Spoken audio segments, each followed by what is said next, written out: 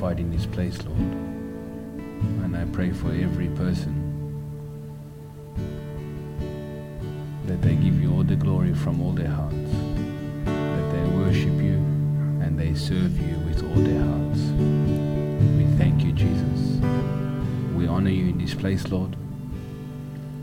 I thank you, Holy Spirit, for being here. You're free to do whatever you choose. Thank you. We bless the name of the Lord Jesus Christ in this place. We bless his name. Everything is because of you, Lord, and we honor you. We are so grateful for who you are in our lives. Thank you. We give you gratitude. We give you praise. We bless your name. We thank you for every season. We thank you for the good work you do in us. We thank you for calling us as your sons and daughters. Thank you, Lord. We trust you, Lord. Help us today to know you more and to walk with you from all our hearts. Thank you, Jesus. May your name be lifted above everything that is called life. Thank you. I pray for every heart today to be settled in your joy, settled in your hope, settled in your love, and settled in your healing. Amen. Amen. Thank you, Jesus. If we can just stay in that place. The Holy Spirit showed me someone that we can help today financially. You know, sometimes we can have a heart to do so much outside, but I like to hear what God wants to do inside first, meaning in our midst. So if you feel led, I'd like to bless a particular person here that the Holy Spirit showed me. Financially, if you feel blessed to give, I'll just give you a couple minutes so we can help someone here. Thank you.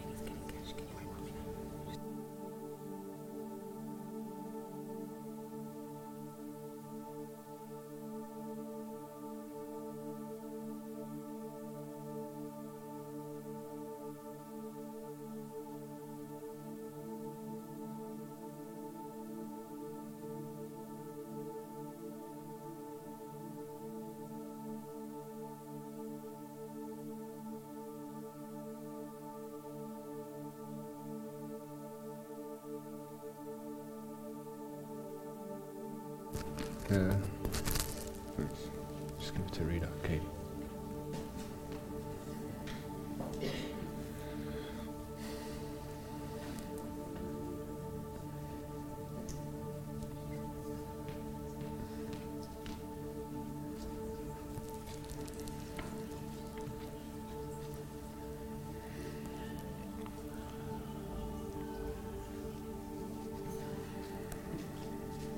Just keep the lights off for now.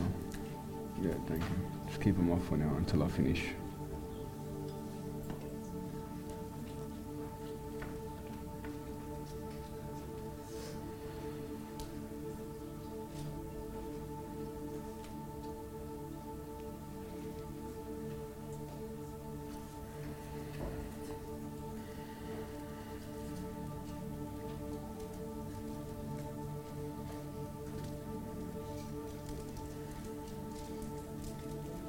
God is good, amen. Thank you for whoever bless the name of the Lord. It's true.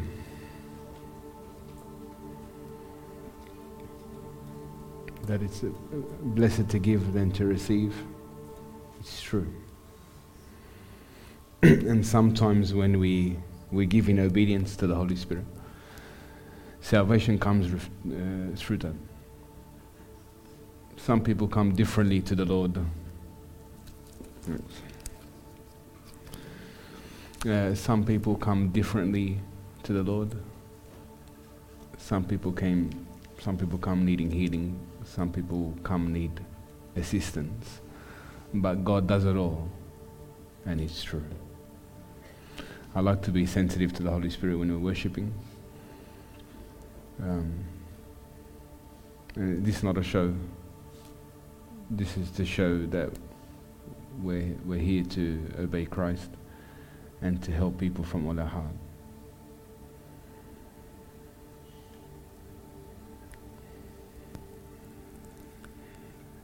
Thank you, Jesus.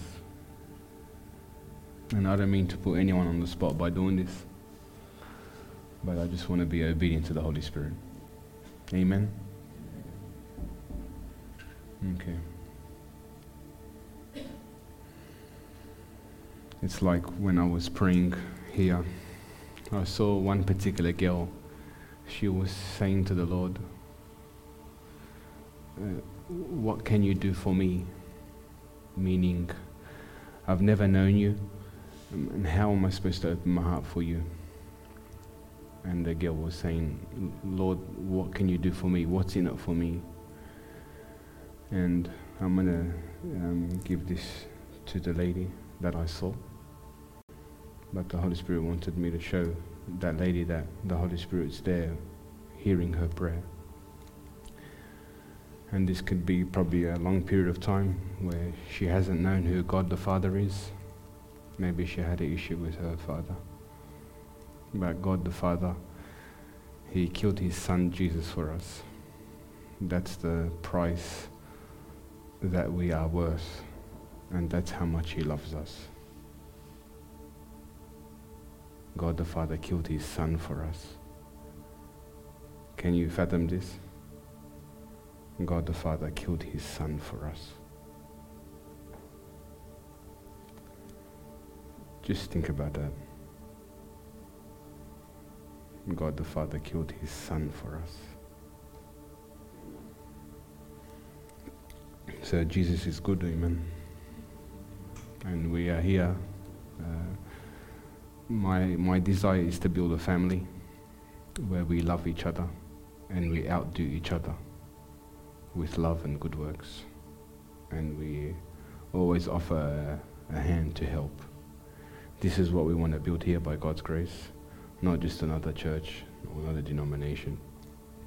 We want to build a place where the Holy Spirit can do as He wants. Amen. So thank you for everyone who gave. Just like to bless this person here. Thank you. Yes, you can. Yeah. This is, I just want to share with you, and this is not to put you on the spot. You question the Lord many times of what the Lord can do for you. This is just a little testimony.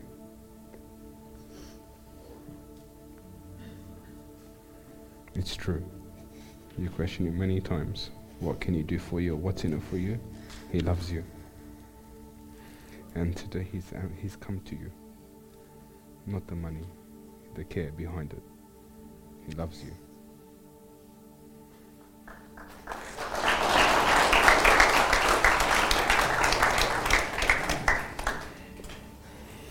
You know the Holy Spirit? He listens to the cry of our hearts. And if we can get a heart like that, to know how much He cares for His people, and you're attentive and you know this, you'll be a person who becomes a messenger of Christ. Salvation came to this lady because the Holy Spirit showed me what she was going through. And like I said, I don't mean to put anyone on the spot. but I do it openly as an example to show you that who we are to be. And this is not my doing, it's the body. We worked as a team. Amen. Okay, let's get started.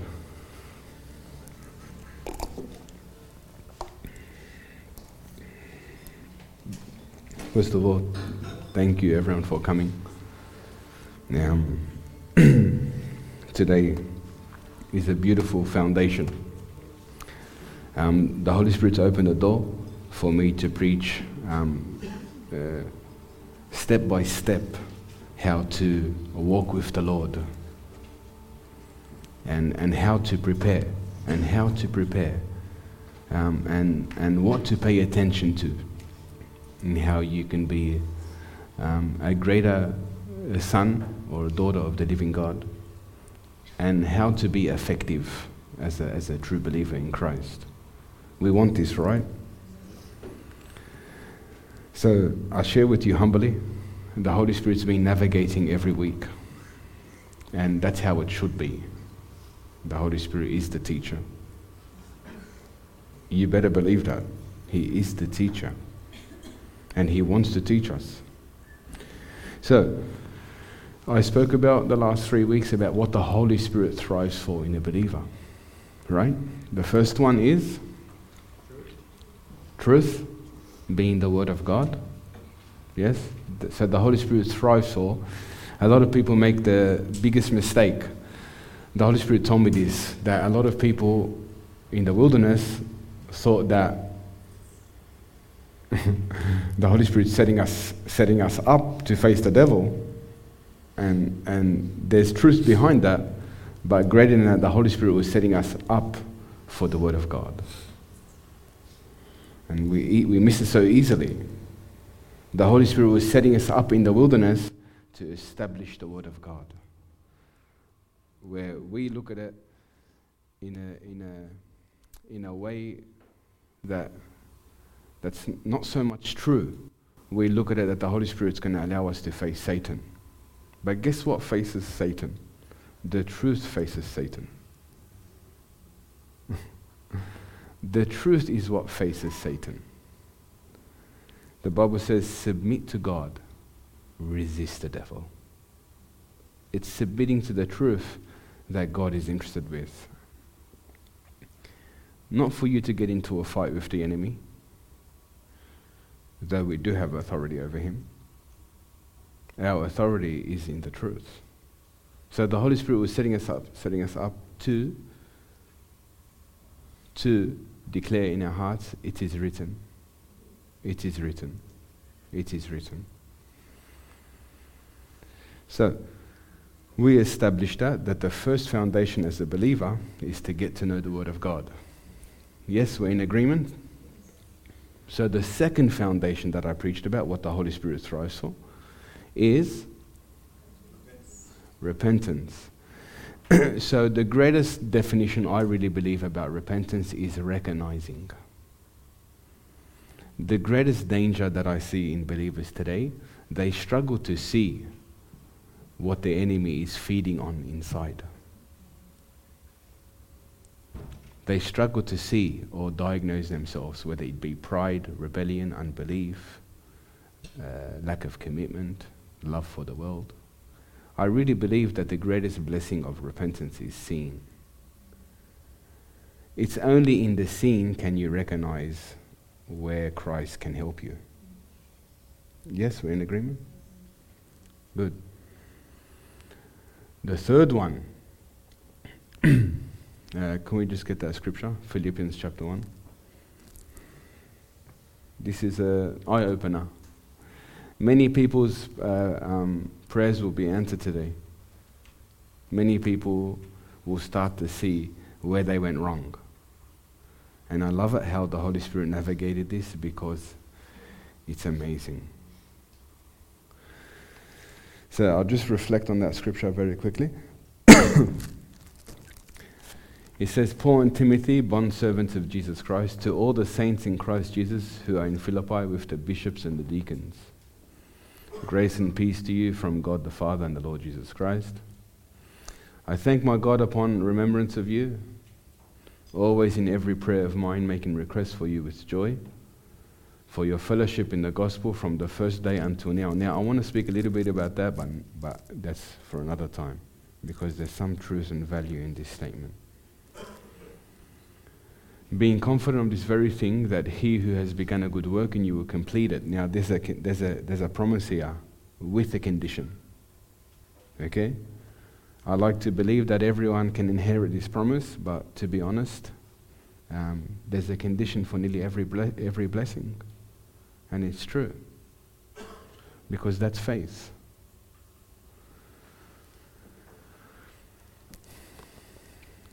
So there's a condition here, that God who has begun a good work, now every believer here has a good work, accepting Christ as their Savior. That's the beginning of a good work. But now he's talking about completion. Now he's talking about moving forward, right? You don't want to stay at the cross. Jesus loves me, Jesus died for me, Jesus cares for me. That's our foundation. That's the beginning. That's not the end. It's the beginning, right? The cross is the beginning of our salvation.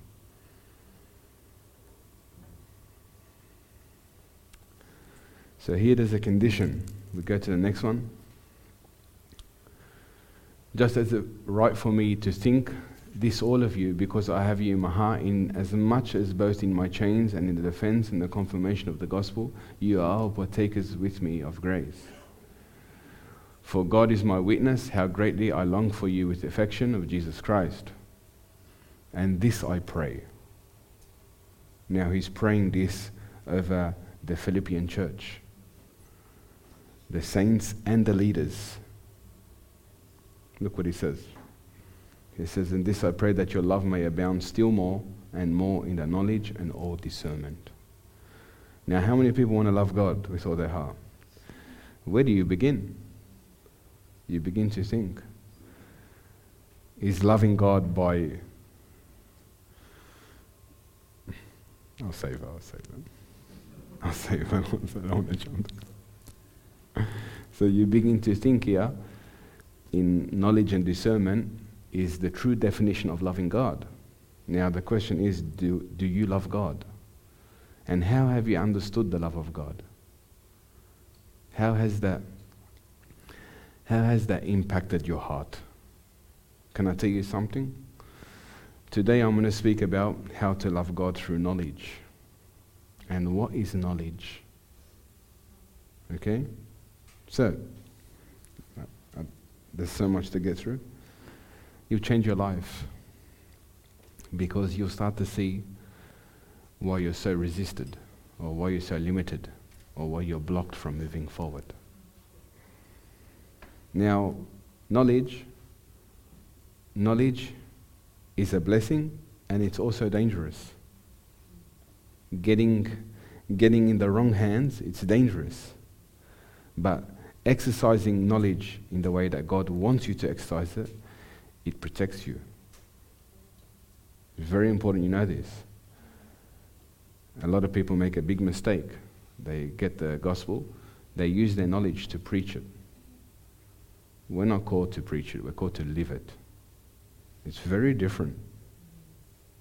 Living the gospel and preaching the gospel are two different things. Paul didn't preach the gospel. He became a walking epistle. Something that you need to understand. Being a walking epistle, not much words are needed anymore. Your shadow, your handkerchief.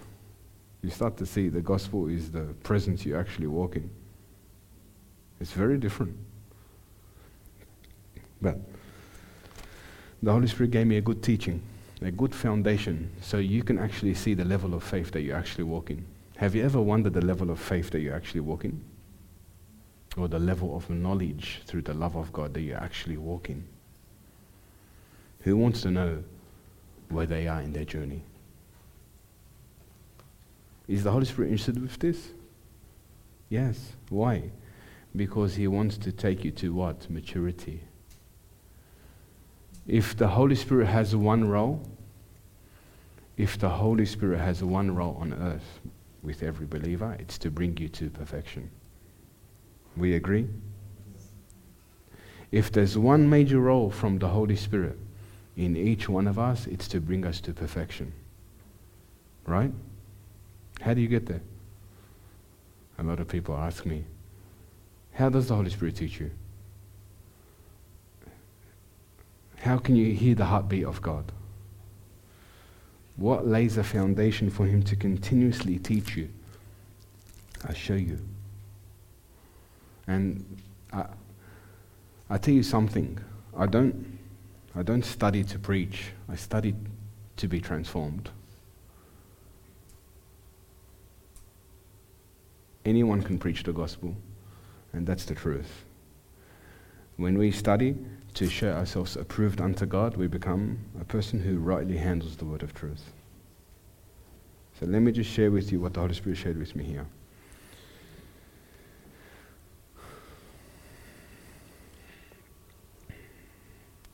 So, I like to give you the greatest definition of knowledge before I give my sermon. I like to give you the greatest definition of knowledge, right? We'll have a look at it. Go to Ephesians chapter 3, verse 19.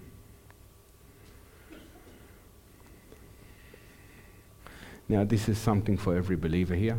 Very important you know this. This is from the Amplified. It gives it some extra detail. But I'm looking for something here that stands out. Greater than knowledge. And you know what it is? Greater than knowledge is what? It's experiencing Him. That's when knowledge becomes reality. Without my encounter with the Lord, I would not kickstart my journey. And there's a promise. The Lord is no respecter of man. When you draw near to Him, He draws near to you. It's true. But look what He says here. Paul says in Ephesians 3:19, he says, and that you may come to know practically through personal experience. Now, everyone has different experiences in Christ, but the greatest definition of knowledge is to experience the Lord. Right? Nothing will be able to move you when you experience the Lord. Now, I have an amazing encounter. I don't even speak about it anymore, because my encounter turned into an experience, and there's momentum now moving forward. But look what it says here, to practically through personal experience, the love of Christ, which far surpasses me knowledge. Without experience, that you may be filled up throughout your being to all the fullness of God, so that you may have the richest experiences of God's presence in your lives, completely filled and flooded with God Himself. So an experience is important. Now, can I tell you something? All the fasting, all the praying, all the doing, I'm setting myself up from something that is way above them all. You know what that is? Is to experience and be directed by Him. Now, every experience, not just to save me, but even an experience for Him to teach me, even experience for Him to lead me. A lot of people base their experience on salvation for Him to be saved, but that's just the beginning. You're meant to experience Him for Him to lead you, for Him to direct you, and for Him to orchestrate the will of God in your life. They're all based out of experience. And let me tell you this, we all had an experience when we were sinners, turned into people who have received His grace. But it doesn't stop there. That's just the beginning. Your momentum after that sets yourself up for an experience. Experience to be taught, experience to be led, experience for Him to direct every path of your life. It's very important. And so many people have a foundation where they've experienced the Lord to be saved, or experience the Lord to be delivered, or experience the Lord to be healed, or experience the Lord to be restored. But that's one experience. There's many other experiences where He begins to send you. He begins to orchestrate your life, like He did with me. He said to me, build a shelter above your house, and when you finish, I'll come out of the clouds and I'll show you my face. That was based on an experience with Him, right? Now, if I didn't have that experience, we won't have this today. Humbly saying, my experience led to the will of God. And my experience led to me fulfilling His promise for my life. Make sense? Okay, let's not talk too much about that. But the greatest piece of knowledge is experience. The Bible says, taste and see the Lord is good. You must experience Him. And hunger, motivation, perseverance is to experience the Lord. Make no mistake, you don't serve a dead God. You serve a living God. He's the God of the I am, present. He wants to make Himself known to you. You must know this. You must have this expectation and urgency that God wants to make Himself manifest to you. You must know this. If not, you'll be praying, thank you, Lord, and nothing changes.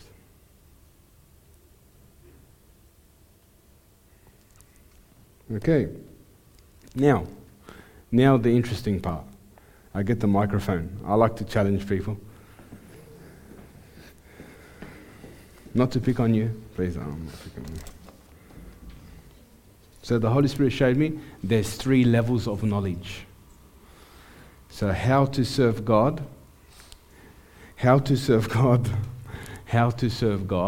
or how to love God through knowledge.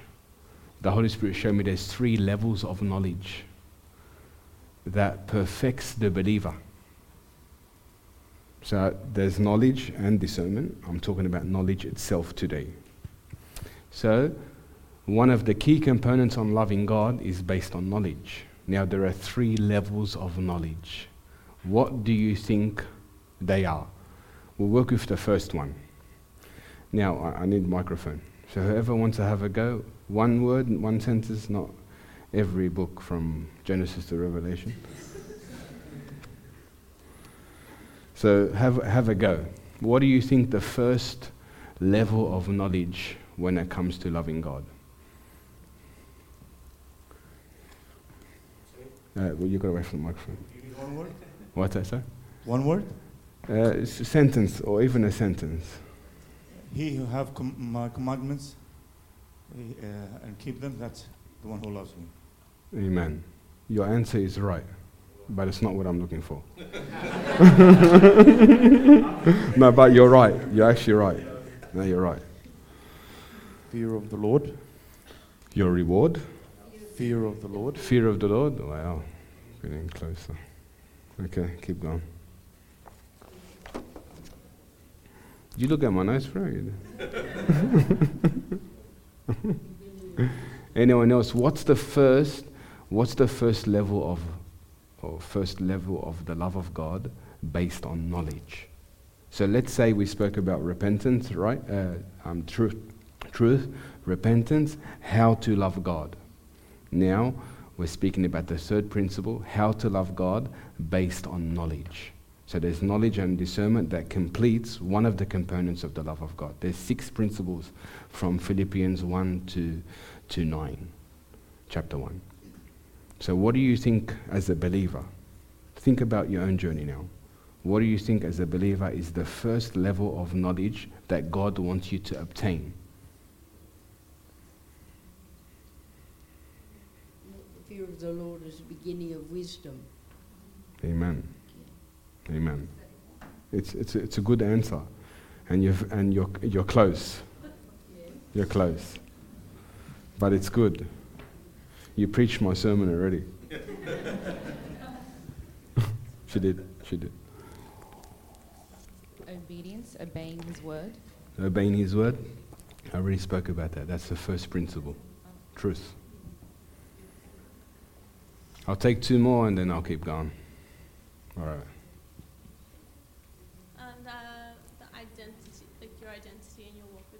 Identity. Okay. Pretty good. Are you picking on him or he wants to have a go? All right, go. AJ at the back. Yeah.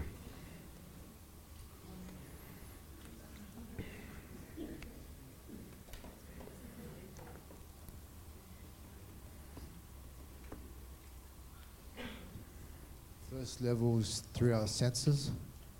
Through our senses? Yeah, our 5 senses. What do you mean by that? So as in, to see God's knowledge, to feel His knowledge, to taste His knowledge, to listen to His knowledge, Amen. and to see His knowledge. Yeah. It's good. They're all good. No, everyone answered right, but I will. Let's go. We go to 1 Timothy chapter 2, verse 4 to 6.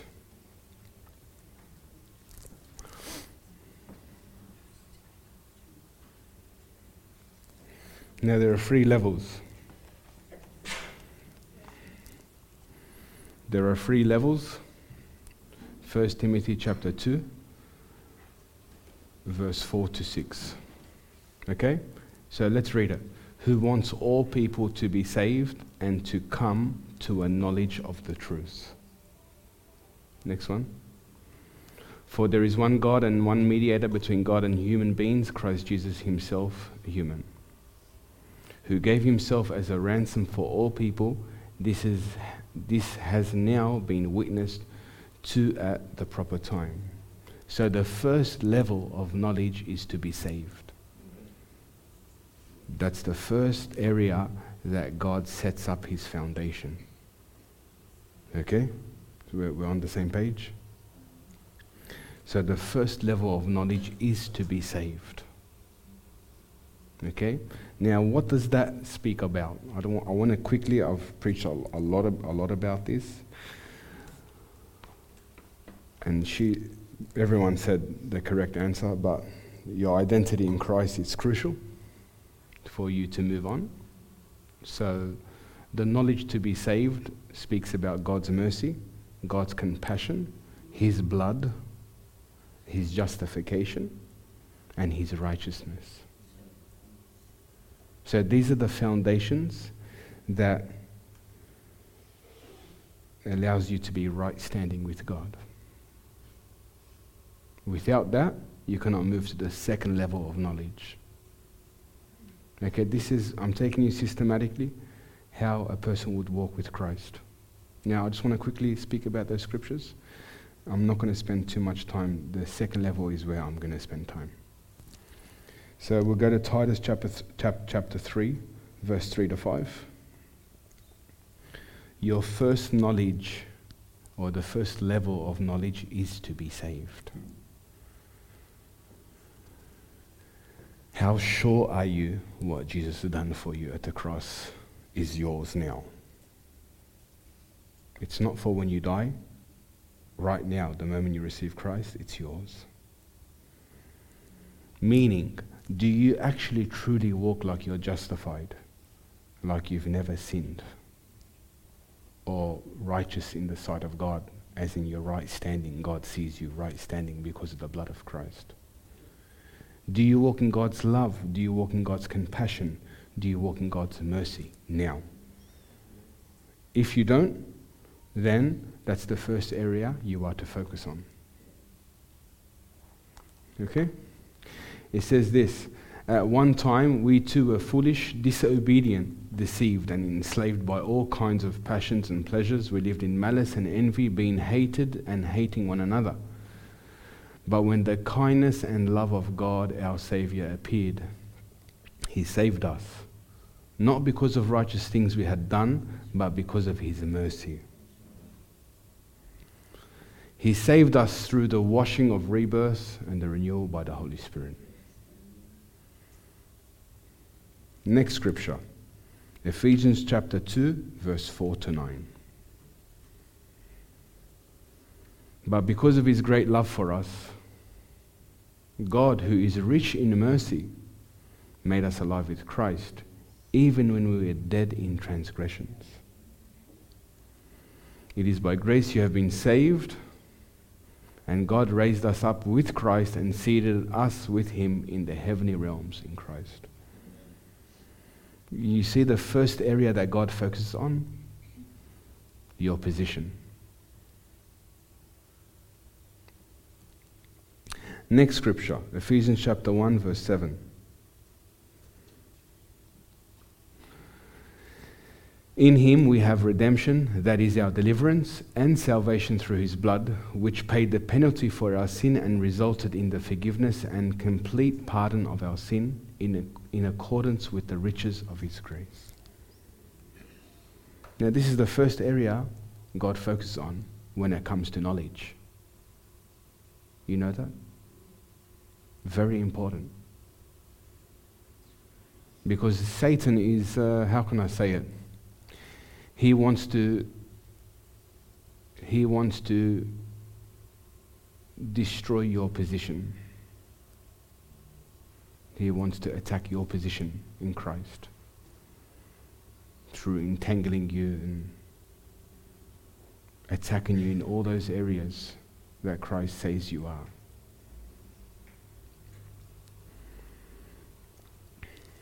Next scripture.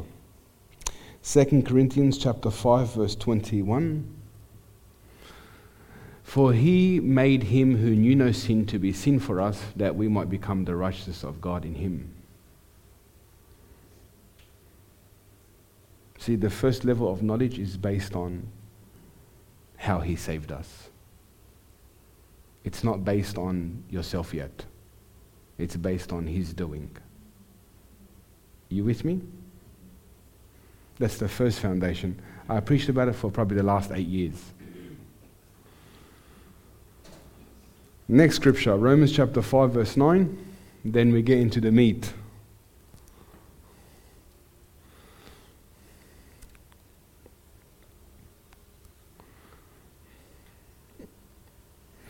We turn to Romans chapter 5 verse 9. Problem?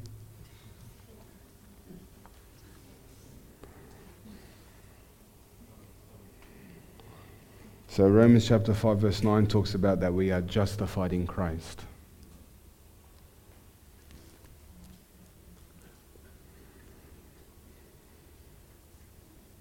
Can I say this quickly? Imagine praying and you're not justified in Christ. You pray to be justified. Or imagine you're not the righteousness of God in Christ.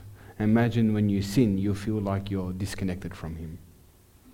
You start to see the pattern where so many people have a hard time in building that foundation because they don't know their position in Christ. Does that make sense to everyone? Does that make sense to everyone? If you don't know that, if you're not justified in Christ, you'll base your journey on how hard you pray, which you should, or how much you can do good works for the Lord that will allow you to feel justified.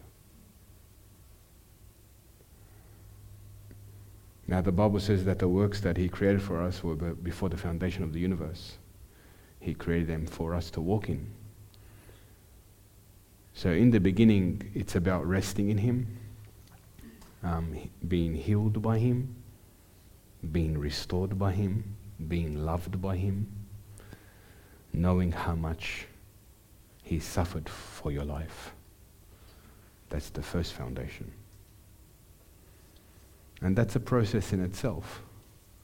But knowing that he done that for you would allow you to accept the second level. You with me? Okay. Now that's the ABC of the gospel. Now we move to the meat. Okay. Now,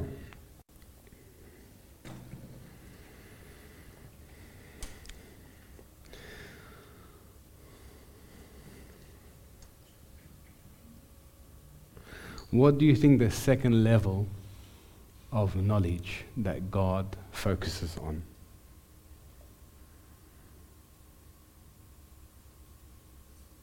So is everyone on Google yet, or? I see people very busy. No reception, yeah. So the first one is knowledge to be saved. We're all in agreement. Knowledge to be saved, meaning identity. Every answer was correct. Everyone answered right. But the knowledge to be saved, meaning knowledge to be accepted. That deals with rejection, that deals with failure, lack of love, grief, brokenness. It covers nearly everything of your personality, your mindset, your heart. So, what do you think the next level of knowledge where God focuses on? So, microphone, because we've got people online. And just for all the people online, we'd like to meet you. Please don't. We'd like to meet everyone. There's no such thing as ministry over the internet. Okay.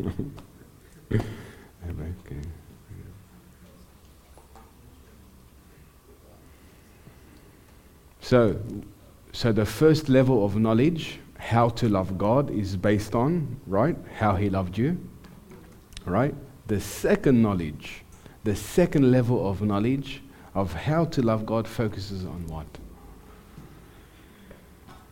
It's a good question.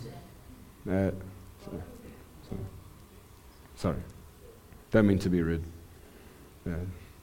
Knowledge to be sorry, Maddie, transformed. sorry.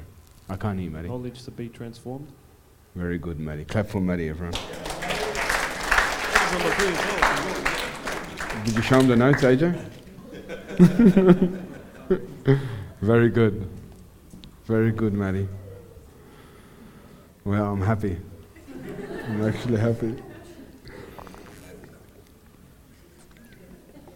Knowledge to be transformed. Well done. He hit it on the nail.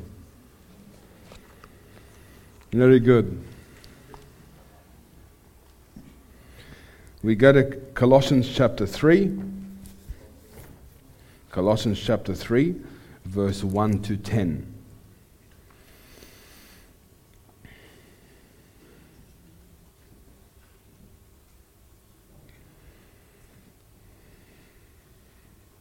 Now, I'd like to go a bit deeper with you. When we speak about the knowledge to be transformed, what do you think is the greatest principle that God is looking for? So, 99% of the people here, we have the knowledge to be saved. Are we in agreement? So many people here, they believe what Jesus done for them, it's done, right? Now, what do you think the next principle, or the knowledge to be transformed, what do you think the most important principle that allows you to be transformed that God is looking for? Discipline, submission, obedience, humble heart, grace, renewal of the mind, truth. That's the first week. Truth. Who said love? Love? Yeah, no, it's not right.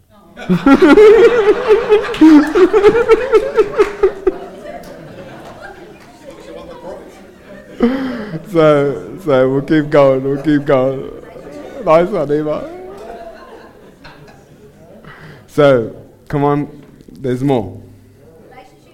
Relationship, fasting, heart. I can't hear, sorry.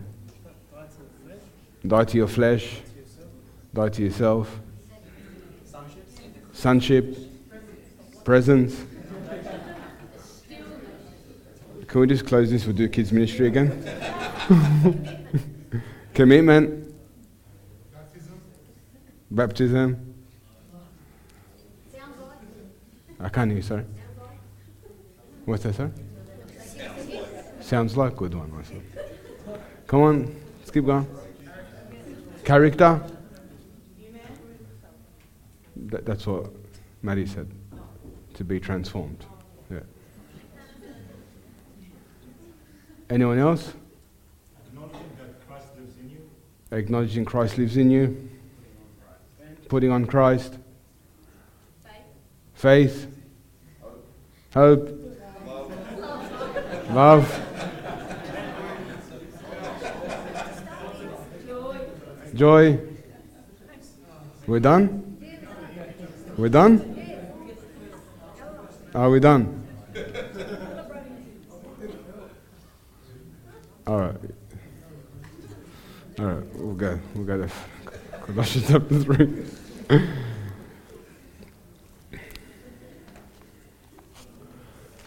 Okay, Colossians chapter 3, verse 1 to 10. Since then, you have been raised with Christ. Set your hearts on things above, where Christ is seated at the right hand of God. Set your minds on things above, not on earthly things, for you died, and your life is now hidden with Christ in God. When Christ, who is your life, appears, then you also appear with him in glory. Put to death, therefore, whatever belongs to your earthly nature, sexual immorality, impurity, lust, evil desires, and greed, which is idolatry. Because of these things, the wrath of God is coming. You used to walk in these ways in the life you once lived. But now you must also rid yourself from all such things: anger, rage, malice, slander, filthy language from your lips. Do not lie to each other, since you have taken off your old self with its practices and have put on the new self, which is being renewed in the knowledge in the image of its creator. So, when it talks about the level of being transformed, God wants us to focus on one major principle. I'm going to share the scripture now after this. One major principle that sets yourself up on a healthy direction with the Lord. You want to know? Now, like I said, knowledge that has been in hands where they haven't known this has become dangerous, because they have knowledge for themselves, to draw people to themselves. But it's not like that when you read the Word of God.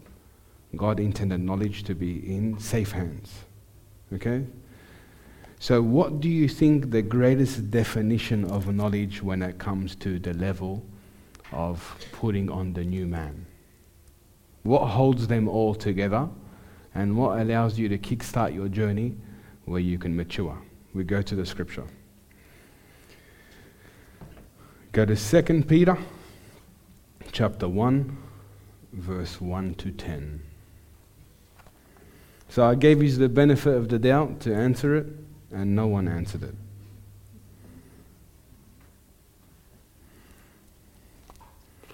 Now, this is the NIV, right? Yes? Okay.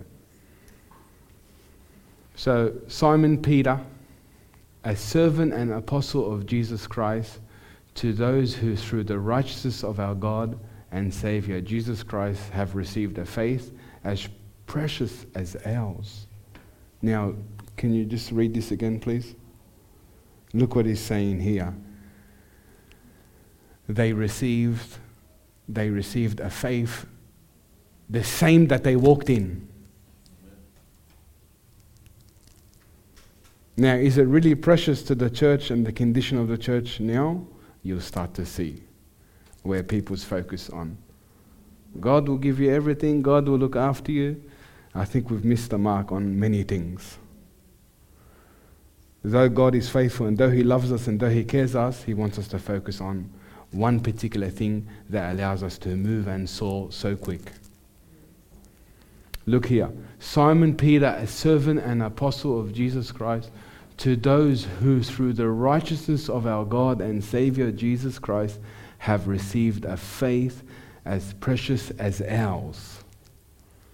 Now, if you want to know something precious, the Bible says without faith it's impossible to please Him.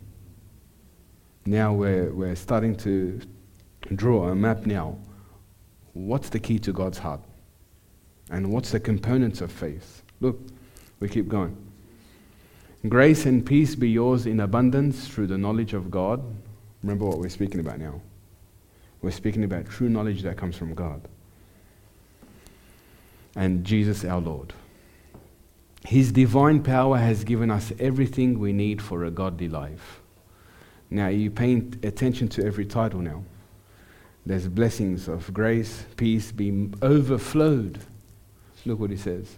His divine power, now he's talking about the power of the Holy Spirit working in us. And where does he focus his work on? Ready? His divine power has given us everything we need for a godly life through our knowledge of him who called us by his own glory and goodness. 3 times now he spoke about knowledge. Next one. Through these he has given us his very great and precious promises, so that through them you may participate in the divine nature, having escaped the corruption in the world caused by evil desires. Now he's talking about escaping. Next. For this very reason, make every effort to add to your faith. The word there is virtue, but it says goodness. And to goodness, knowledge. Now, look at the area straight after knowledge where God focuses on. Ready?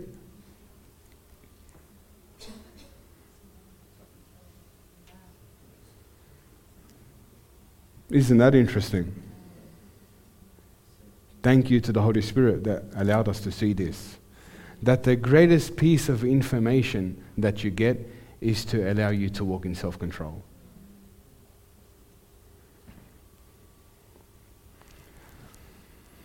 And to knowledge, what's the second principle after knowledge?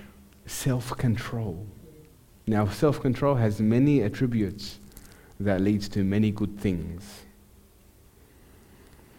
And to knowledge, self-control, and to self-control, perseverance.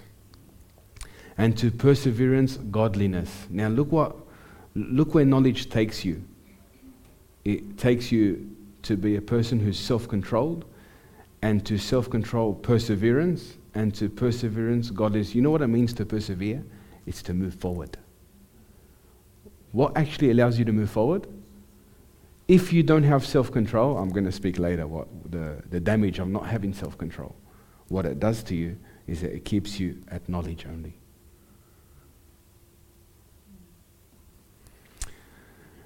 And to knowledge, self-control, and to self-control, perseverance, and to perseverance, godliness. And to godliness, mutual affection, and to mutual affection, love. Now look at this here.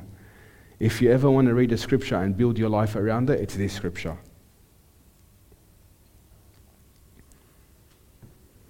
For if you possess these qualities, in increasing measure, they will keep you from being ineffective and unproductive in your knowledge of our Lord Jesus Christ. But if any of you do not have them, you are nearsighted and blind, and you have forgotten that you have been cleansed from your past sins.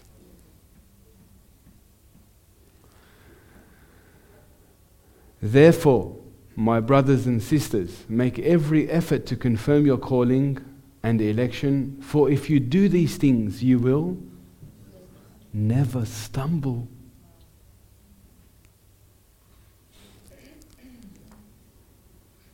Look at that blessing there. You'll never be ineffective and never be unproductive. What is it? What is the door to knowledge that holds all the blessings together? Self-control. How many people have missed the mark and missed the blessings of God because they don't have self-control? Yes? Yes. Yes.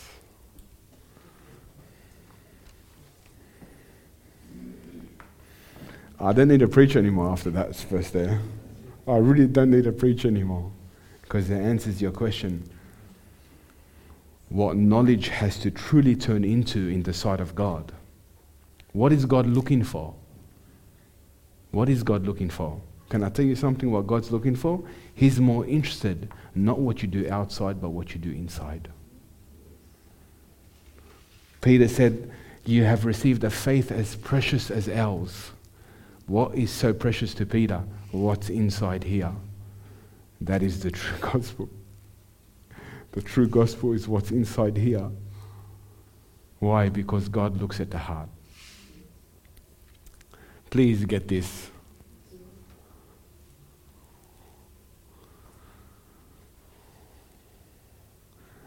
If I was to preach a message, I'll stop at that scripture, but it doesn't give it justice.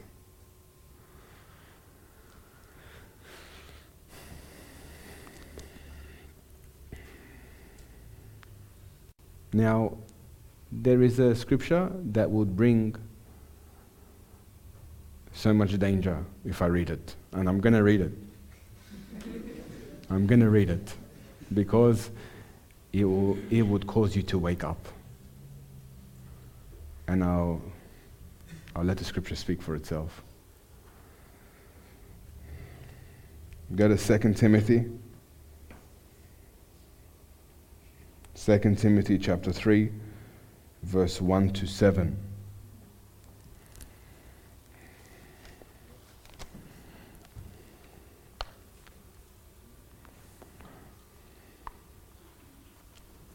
Now, can I ask you this question? And I'm not trying to pinpoint or pick on anyone, but can I ask you this question? Yes? Can I? Are we in terrible times? We are actually in terrible times. We are in the season, I don't know when, of Jesus' return. Right? Now, there is many issues here, but I'm more interested in what he says at the end. Let's read it. It says, but mark this, there will be terrible times in the last days. People will be lovers of themselves, lovers of money, boastful, proud, abusive, disobedient to their parents, ungrateful, unholy, without love, unforgiving, slanderous, without self-control, brutal, not lovers of the good, treacherous, rash, conceited, lovers of pleasure rather than the lovers of God, having a form of godliness, but denying its power. What power is he talking about? Power to be transformed. Amen. And what is the beginning of knowledge? It's self-control that holds them all together. Have nothing to do with such people. They are the kind who worm their way into homes and gain control over gullible women. Isn't it interesting why he says a worm? What does a worm do? He's in the soil. He stays in the soil, meaning indulges in the flesh. Who are loaded down with sins and are swayed by all kinds of evil desires. Now this is where it gets dangerous. Next one. Now look at this here. This has so much truth and it can speak to us. Look what it says here, always learning. Now, can I say something to you? Are you a person that's always learning but never coming to a knowledge of the truth? Because if you are coming to the knowledge of the truth, then you are walking in self-control. Isn't it interesting that we can all, including myself, always learn but never come to a knowledge where we can live a life of self-control? You think about that. That statement bothered me more than all the other things that I just read. Always learning but never able to come to the knowledge of the truth. What is the doorway of repentance? Self-control. What is the doorway of the fear of the Lord? Self-control.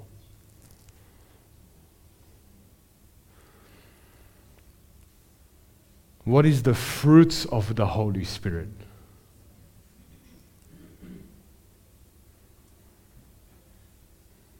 we're so good at saying love, joy, peace, yes. When we get to self-control, no one speaks about it anymore. But it's true. Are you a person of self-control? Now, can I say it like this? What is the greatest definition of self-control? I'll tell you the greatest definition of self-control. He says, watch and pray lest you fall into temptation. What is the doorway of self-control? A life of prayer. You need to see this, because that's the eyes that allows you to walk in self-control, is a life of prayer. Watch and pray lest you fall into temptation. Prayer. You lose prayer, guess what happens after that? You lose discernment and prayer, guess what happens after that? Guess what happens? The intruder comes in, because you have nothing to defend yourself anymore with. Okay. Now,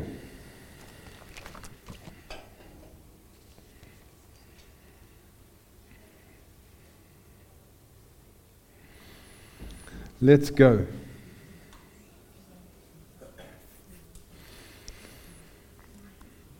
So if I was to diagnose the lack of self-control, what does it come down to? For a person, I just spoke about worms. That's what you got to do.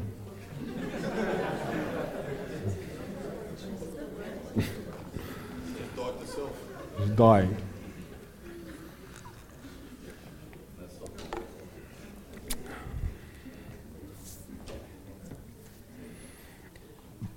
It's a good thing to ask yourself, is all the knowledge that I'm obtaining, is that for the benefit of to live a life of self-control? Have you ever thought about that? We're so good at preaching, but have you ever thought about all the information, all the knowledge that I'm getting from the Lord? Is that to clean what's inside of me? So many people always tell me, you always look inside and you always see what's happening inside. That's where the Holy Spirit looks. That's where the Word of God looks. Everything is inside. When the inside is clean, the outside naturally will be clean. And it's true. But can I tell you something? The benefits of self-control and the dangers of the lack of self-control. I'm going to preach about both of them. So if I was to diagnose the lack of self-control, comes down to the lack of the fear of the Lord. If I can say it like that. We go to Proverbs 25:28. Now in the Old Testament, when it talks about a city, he's talking about inside.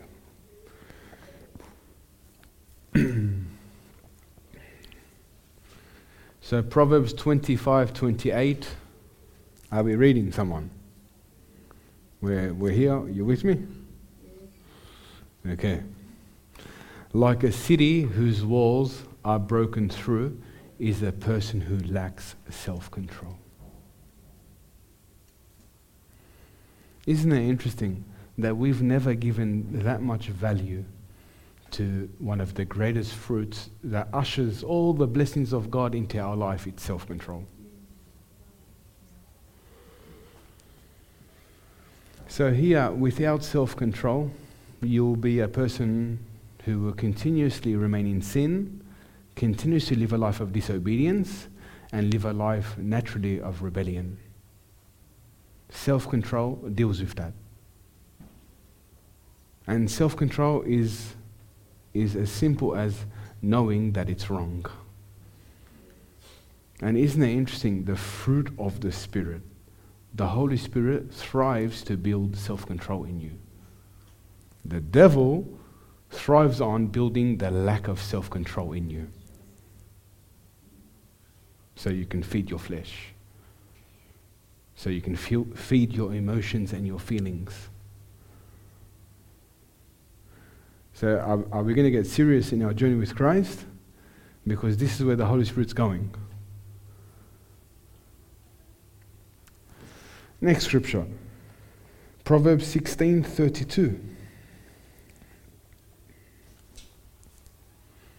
Now he's talking about patience here. This is different now. It says here, Proverbs 16:32, better a patient person than a warrior, those with self-control than those who take a city. Now isn't it interesting here that he's speaking about self-control regarding patience? What's this speak of? It's not talking about sin. He's talking about trials. When trials come, when challenges come, when all these things try to come and to take us off course with our journey with Christ, we become impatient and we begin to take authority in our own hands.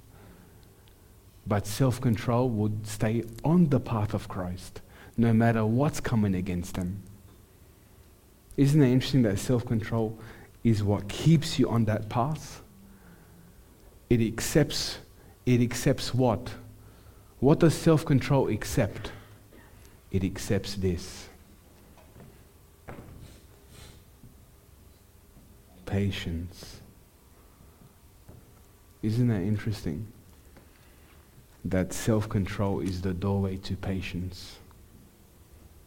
Are we listening, someone? Self-control is the doorway to patience. Isn't it interesting that when we don't get our way, we stop praying, we stop walking, we stop believing, and self-control keeps you on that true course. It remains steadfast in keeping everything together. Now, how many people here are impatient? How many people here begin to complain when things don't go their way? They don't have control over their own spirit. They don't have control over their own emotions. They don't have control over situations. That's what the Bible, throughout all the book of Psalms, wait on the Lord, wait on the Lord, wait on the Lord. You know what that word there, that means to wait with God. Meaning wait as you cooperate with Him and as you work on your heart, and everything will plan out. But isn't it interesting that self-control has a lot to do with every aspect of your journey? Not only for sin or disobedience, but also to control yourself in difficult situations. Does that make sense? Next scripture, Titus chapter 1 verse 8. Now this is a beautiful scripture because the doorway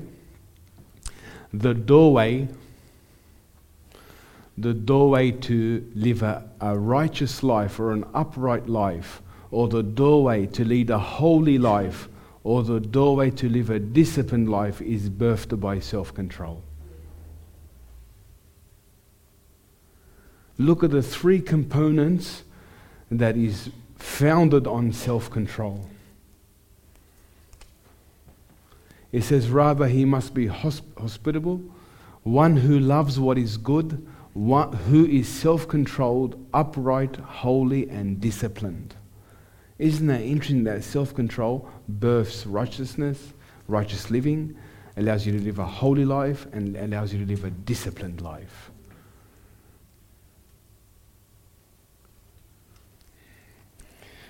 Next scripture, Titus chapter 2 verse 1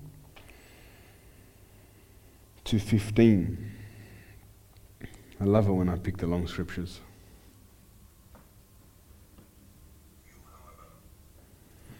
You might as well just play it and I'll just listen to it. I don't like to give one verse, I just like to give it justice by speaking about all of it, if I feel like I need to. It says, but as for you, speak the things which are proper for sound doctrine. Now he's talking about sound doctrine here. That the older men be sober, reverent, temperate, sound in faith, in love and patience. The older women likewise, that they be reverent in behavior, not slanderers, not given too much wine, teachers of good things, that they admonish the young women to love their husbands, to love their children, to be discreet, chaste, homemakers, good, obedient to their husbands, that the word of God may not be blasphemed. Likewise, exhort the younger. Now he's covering every level of believer. He's covering everyone. And I just want to share at the end how it's the fuel is to be self-controlled. Likewise, exhort the young men to be sober-minded, in all things showing yourself to be a pattern of good works in doctrine, showing integrity, reverence, incorruptibility, sound speech that cannot be condemned, that one who has opponent may be ashamed, having nothing evil to say of you. Exhort bondservants to be obedient to their own masters, to be well-pleasing in all things, not answering back, not pilfering, but showing all good fidelity, that they may adorn the doctrine of God our Saviour in all things. For the grace of God that brings salvation has appeared to all men, teaching us, denying all ungodliness and worldly lust, we should live soberly, righteously, and godly in the present age, looking for the blessed hope and glorious appearing of our great God and Saviour Jesus Christ, who gave up himself that he might redeem us from every lawless deed and purify for himself his own special, zealous for good works. Speak these things, exhort and rebuke with all authority. Let no one despise you. We go to the next scripture. That's a different translation, but there's self-control in that scripture. Galatians chapter 5, verse 13 to 26. That's the NIV, right? Okay. It says, you, my brothers and sisters, were called to be free, but do not use your freedom to indulge in the sinful nature. Rather, serve one another humbly in love. For the entire law is fulfilled in keeping this one command: love your neighbor as yourself. If you keep on biting and devouring each other, watch out, or you'll be destroyed by each other. So I say, walk by the Spirit, and you'll not gratify the desires of the sinful nature. For the sinful nature desires what is contrary to the Spirit, and the Spirit what is contrary to the sinful nature. They are in conflict with each other, so that you are not to do whatever you want. But if you're led by the Spirit, you are not under the law. The acts of sinful nature are obvious: sexual immorality, impurity, debauchery, idolatry, witchcraft, hatred, discord, jealousy, fits of rage, selfish ambitions, dissensions, factions, and envy and drunkenness and orgies and the like. I warn you, as I did before, that those who live like this will not inherit the kingdom of God. But the fruit of the Spirit is love, joy, peace, kindness, goodness, faithfulness, gentleness, self-control. Against these things there is no law. Those who belong to Christ have crucified the sinful nature with its passions and desires. Since we live by the Spirit, let us keep in step with the Spirit. Very important that you know this, that the self-control is the doorway for you to begin to put on the new man in your life.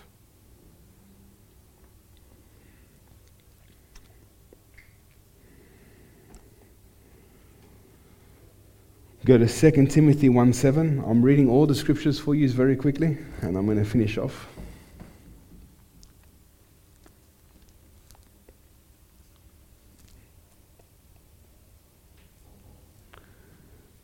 Second Timothy 1, verse 7. Have I read that one out? No, I don't think so.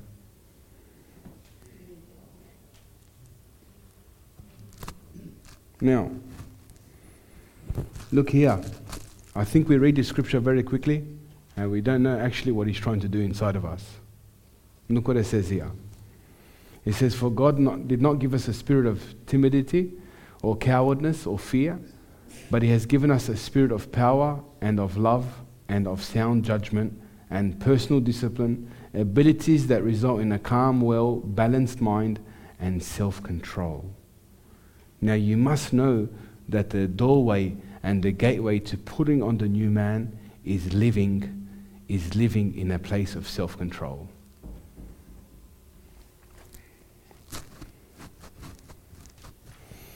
First Peter chapter 4, verse 7. Now this is very interesting here, because this talks about communicating. Your communication with the Holy Spirit is clear, based on self-control. Now look how he words it here. Not this one. First Peter chapter 4, verse 7.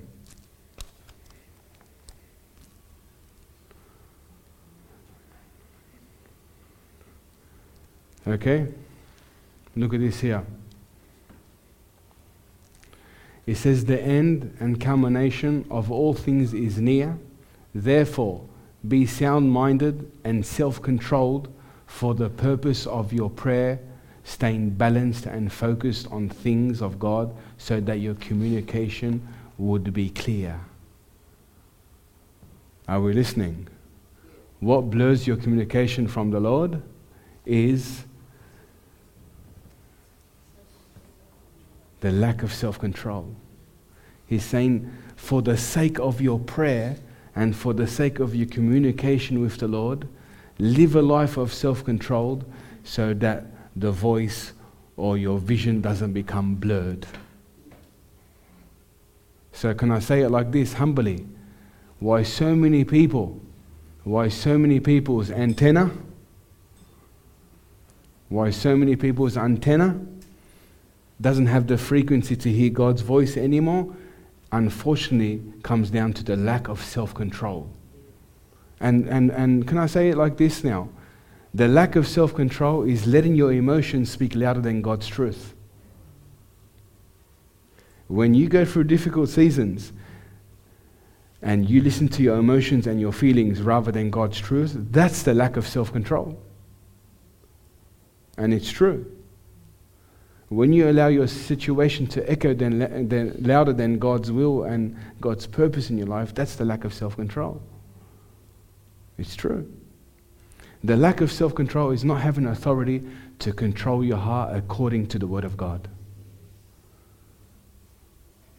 So people that are sensitive, or people that are emotional, truth be told, that they're lacking self-control over their own spirit. And look what it says here. Can we go back there, please? For the purpose of your prayer. Your greatest investment is prayer, and self-control allows your prayers to go straight into the throne and get answered. Imagine you're praying and you don't have self-control over your soul or your mind or your flesh. You're an intruder for the enemy to come in and out how he pleases.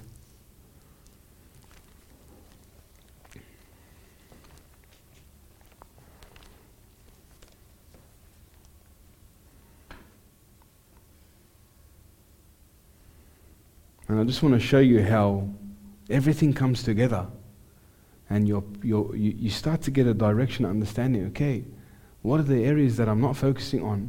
What are the areas that I need to focus on? What am I lacking in my journey? And self-control is massive, because self-control leads to the fear of the Lord. That is it. And 99% of the blessings in the Old and the New Testament are founded by the fear of the Lord. What finds the fear of the Lord? Self-control.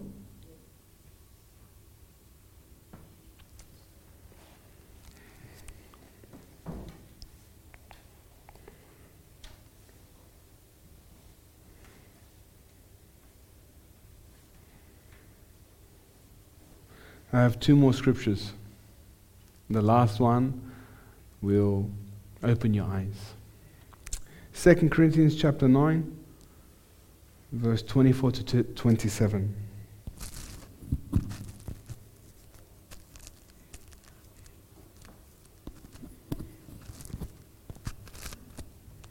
In the Amplified.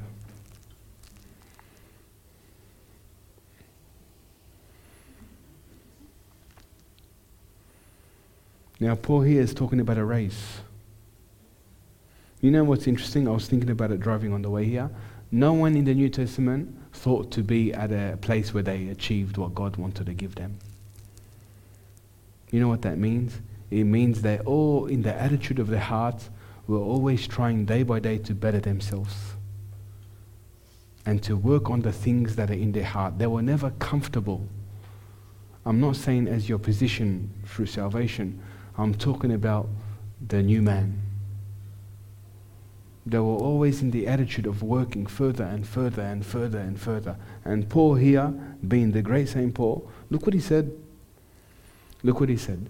Do you not know that in a race all the runners run their very best to win, but they only receive the prize? Run your race in such a way that you may seize the prize and make it yours.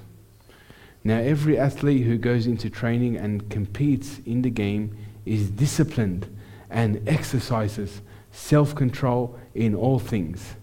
They do it to win a crown that withers, but we do it to receive an imperishable crown that cannot wither. Therefore, I do not run without a definite goal. I do not flail around like one beating the air, just shadow boxing. But like a boxer, I strictly discipline and make it a slave, so that after I have preached the gospel to others, I myself somehow be disqualified as unfit for service. What allows you to be unfit for service?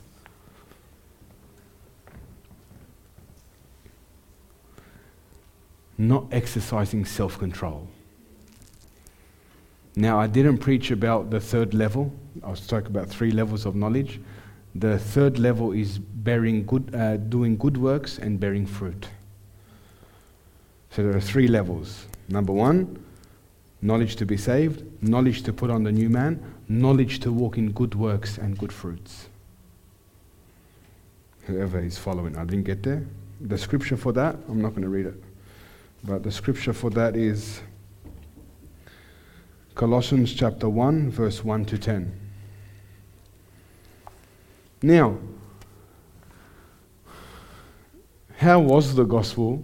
I'll close up with this scripture. How was the gospel truly preached in the New Testament compared to how it's preached today? Has it changed? You bet you it's changed. How we handle the gospel to how they handle the gospel is very different. And I'd like to show you here. Go to Acts chapter 24, verse 24 to 26.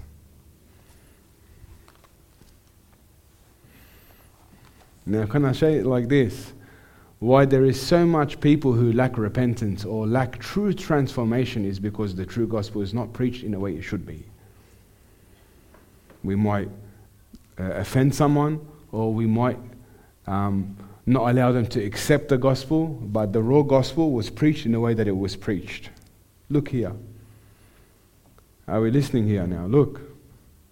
This is Paul talking to 2 people that weren't believers yet. And look what happened here. It says, several days later, Felix came with his wife, Drusilla, who was Jewish, who sent for Paul and listened to him as he spoke about faith in Christ Jesus. Are we listening now? I've never preached this scripture, but I'll share with you today. Now, can we go back, please? And listen to him as he spoke about faith in Christ Jesus. Now, how does it look for you? Look how he says it. Next one. As Paul talked about righteousness, self-control, and the judgment to come. Did he focus about what Jesus done at the cross? He did. But was his focus on what Jesus done at the cross? Look what he said. As Paul talked about righteousness, self-control, and the judgment to come, Felix was afraid and said, that's enough for now. Have you ever seen this scripture? That's enough. Stop. Imagine if this teaching is allowed in every church today. What would happen to people? This is the true recipe and the true fruit of having faith in Christ Jesus. To live as Christ did, and to live a self-controlled life where He steers your life until you see Him. But is that your focus? Is that your focus? Enough of Jesus loves me now. We know Jesus loves you. He wants you to work on a self-controlled life now. He wants to put your life in order now, because that's who you are. Let's not play with Jesus here now. We know Christ now, and He's leading us to what? Living a self-controlled life where you're useful to the Master and you truly are transformed in what He truly done for you at the cross.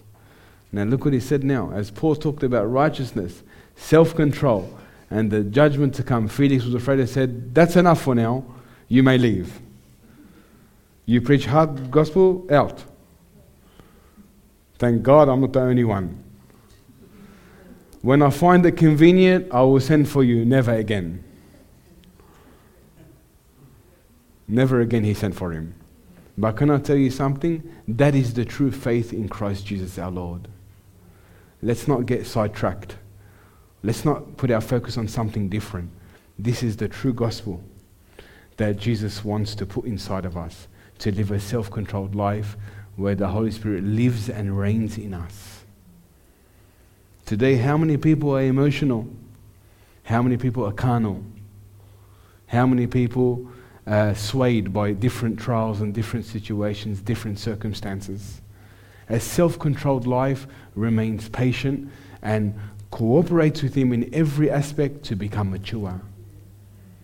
But without self-control, you cannot walk in the fear of the Lord. And the fruits of the Spirit is self-control. He wants to bring order to your life. I'm not preaching another gospel here. I'm preaching the true gospel. He wants to bring self-control into you. Why? Because when you're controlled by Him, you no longer live anymore. And it's true. You no longer live anymore. So bless you all. And I thank God that He's actually taken us step by step how to have a healthy relationship with Him. So I let you answer maybe 50 or 60 times and no one got it. And last week I let you answer, and the week before I let you answer. And can I tell you something? I'm not having a go at anyone here, but I'm just trying to show you that we've missed the mark of who we are truly to become. And it's not about guessing he got it wrong or she got it wrong. It's not about that. It's about eating so much of knowledge, true knowledge, that we know how to walk with Him. That's the truth. And self-control is the doorway to knowledge.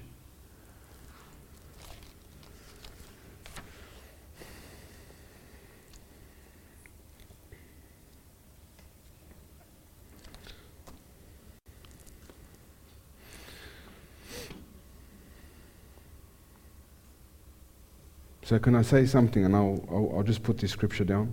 Proverbs chapter 1 verse 7. Sorry.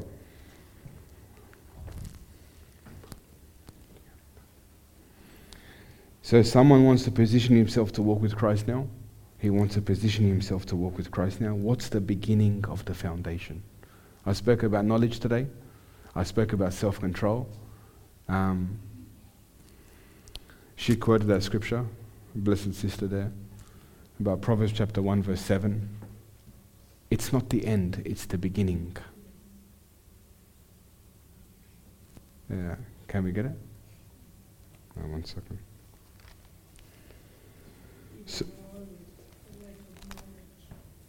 So Proverbs chapter 1 verse 7 is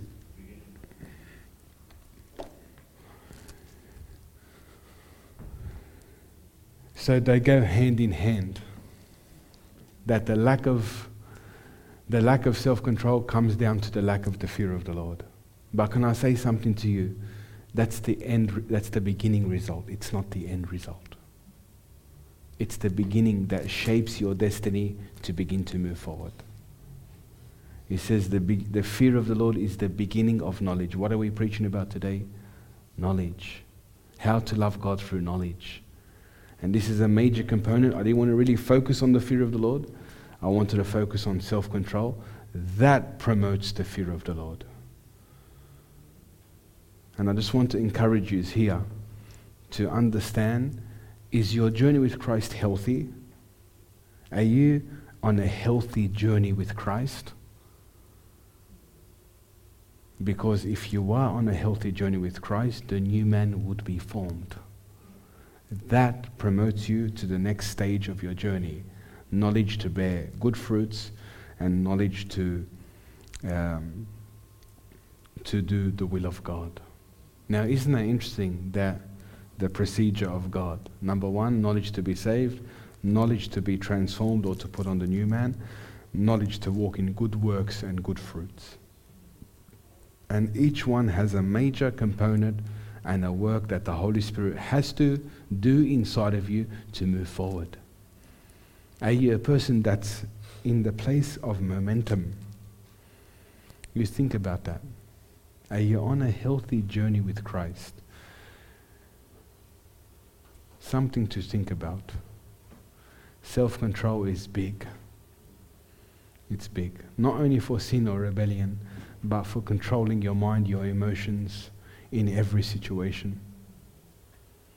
And I really believe the doorway to all of that is prayer.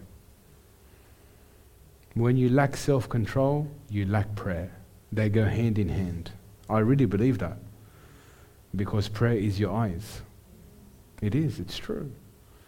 So many people that naturally lack prayer, they lack the self-control, which lacks the fear of the Lord. So I encourage you today to ask yourself and examine and reflect so we can move on now to what Christ wants us to be. Amen. So let's pray.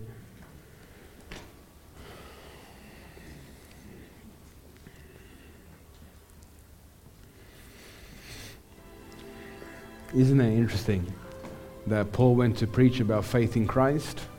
You see the three components: self-control, righteousness of God, and the judgment of God.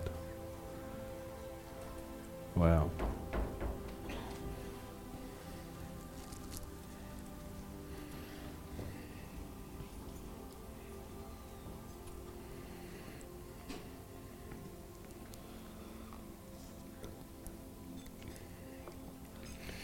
Holy Spirit's here.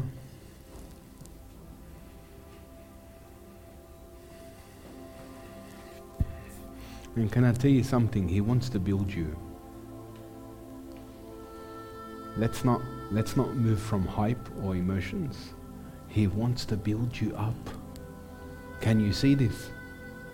Every person here, Christ wants to build you up. Let's not play around with our journey or our life anymore. Christ wants to build you up. He wants to build you up.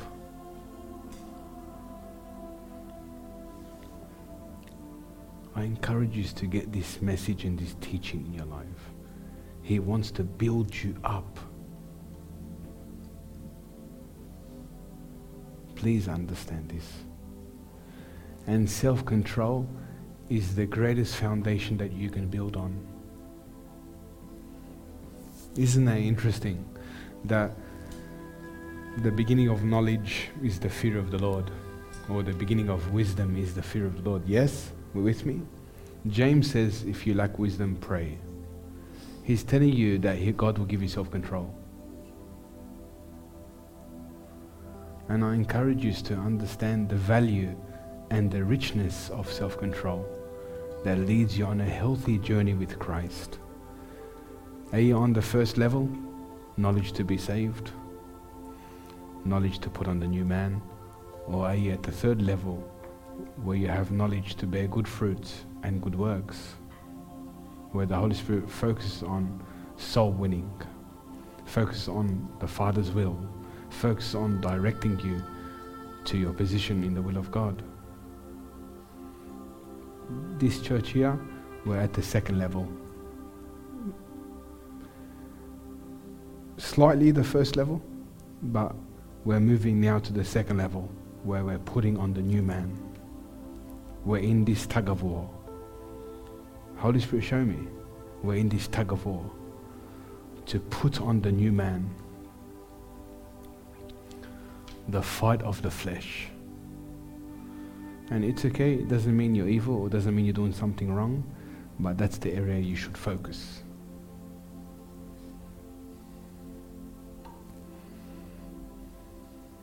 So open your hands. It's so good and healthy to know where you are with the Lord. Not to be discouraged, but to know the area that you are to work with Him. Amen. I think that's the most encouraging thing, to discover where you are with the Lord. We thank you, Jesus. We worship you. We thank you, Holy Spirit, that even if their hearts condemn them, Lord, you're greater than their hearts. Thank you. The Holy Spirit gave me that scripture for many people here. Even if your hearts condemn you, the Lord is greater than your heart. Hallelujah. Nothing is wasted. I pray, Father, in the mighty name of Jesus, for every heart to be established in self-control, which is a gift from the Holy Spirit. I pray, Lord, and we recognize, Lord, that we are in lack of self-control. And I pray, Father, from the third heavens, that we can come to you as a body to receive mercy, help, and grace in time of need. I pray for the gift of self-control to be manifested in their spirit. Thank you that they may walk at the true course, and they may be true to you, where they love you out of the true knowledge of God. Thank you, Jesus. We worship you, Lord. You said when two or more agree on something on earth, it shall be done in heaven. I really believe, Lord, this prayer brings joy to your heart, because it's about your Son's sacrifice that transforms us. Thank you, Lord, that grace has appeared. It teaches us to deny all ungodliness.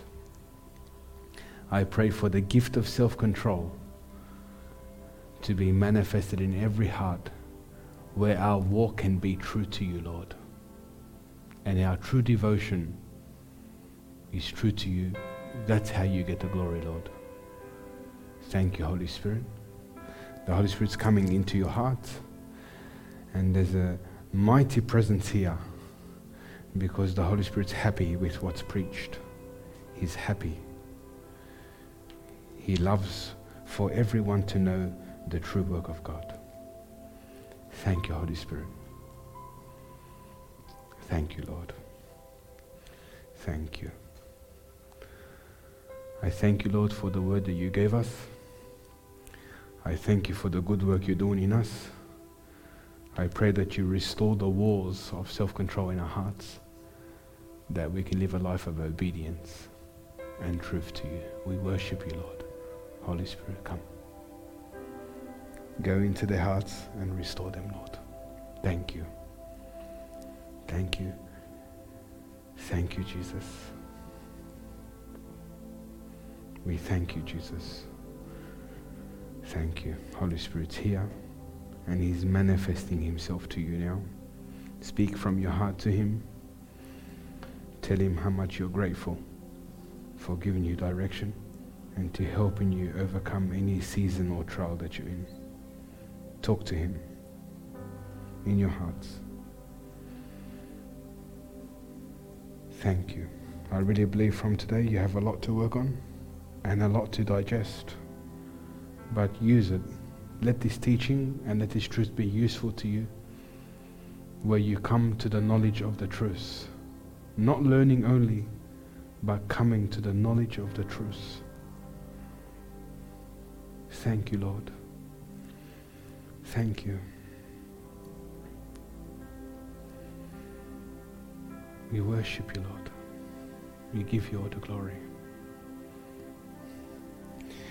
Now, if there are people here that have issues with their heart, If there are people here that have issues with their heart, I'd like to pray for you. You come to the front, please. Also, people heavy-chested,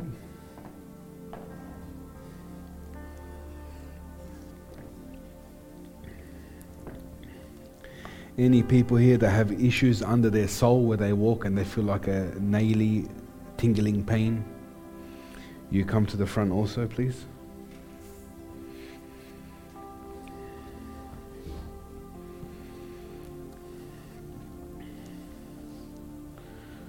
Any women here that have issues with their chest, please come to the front.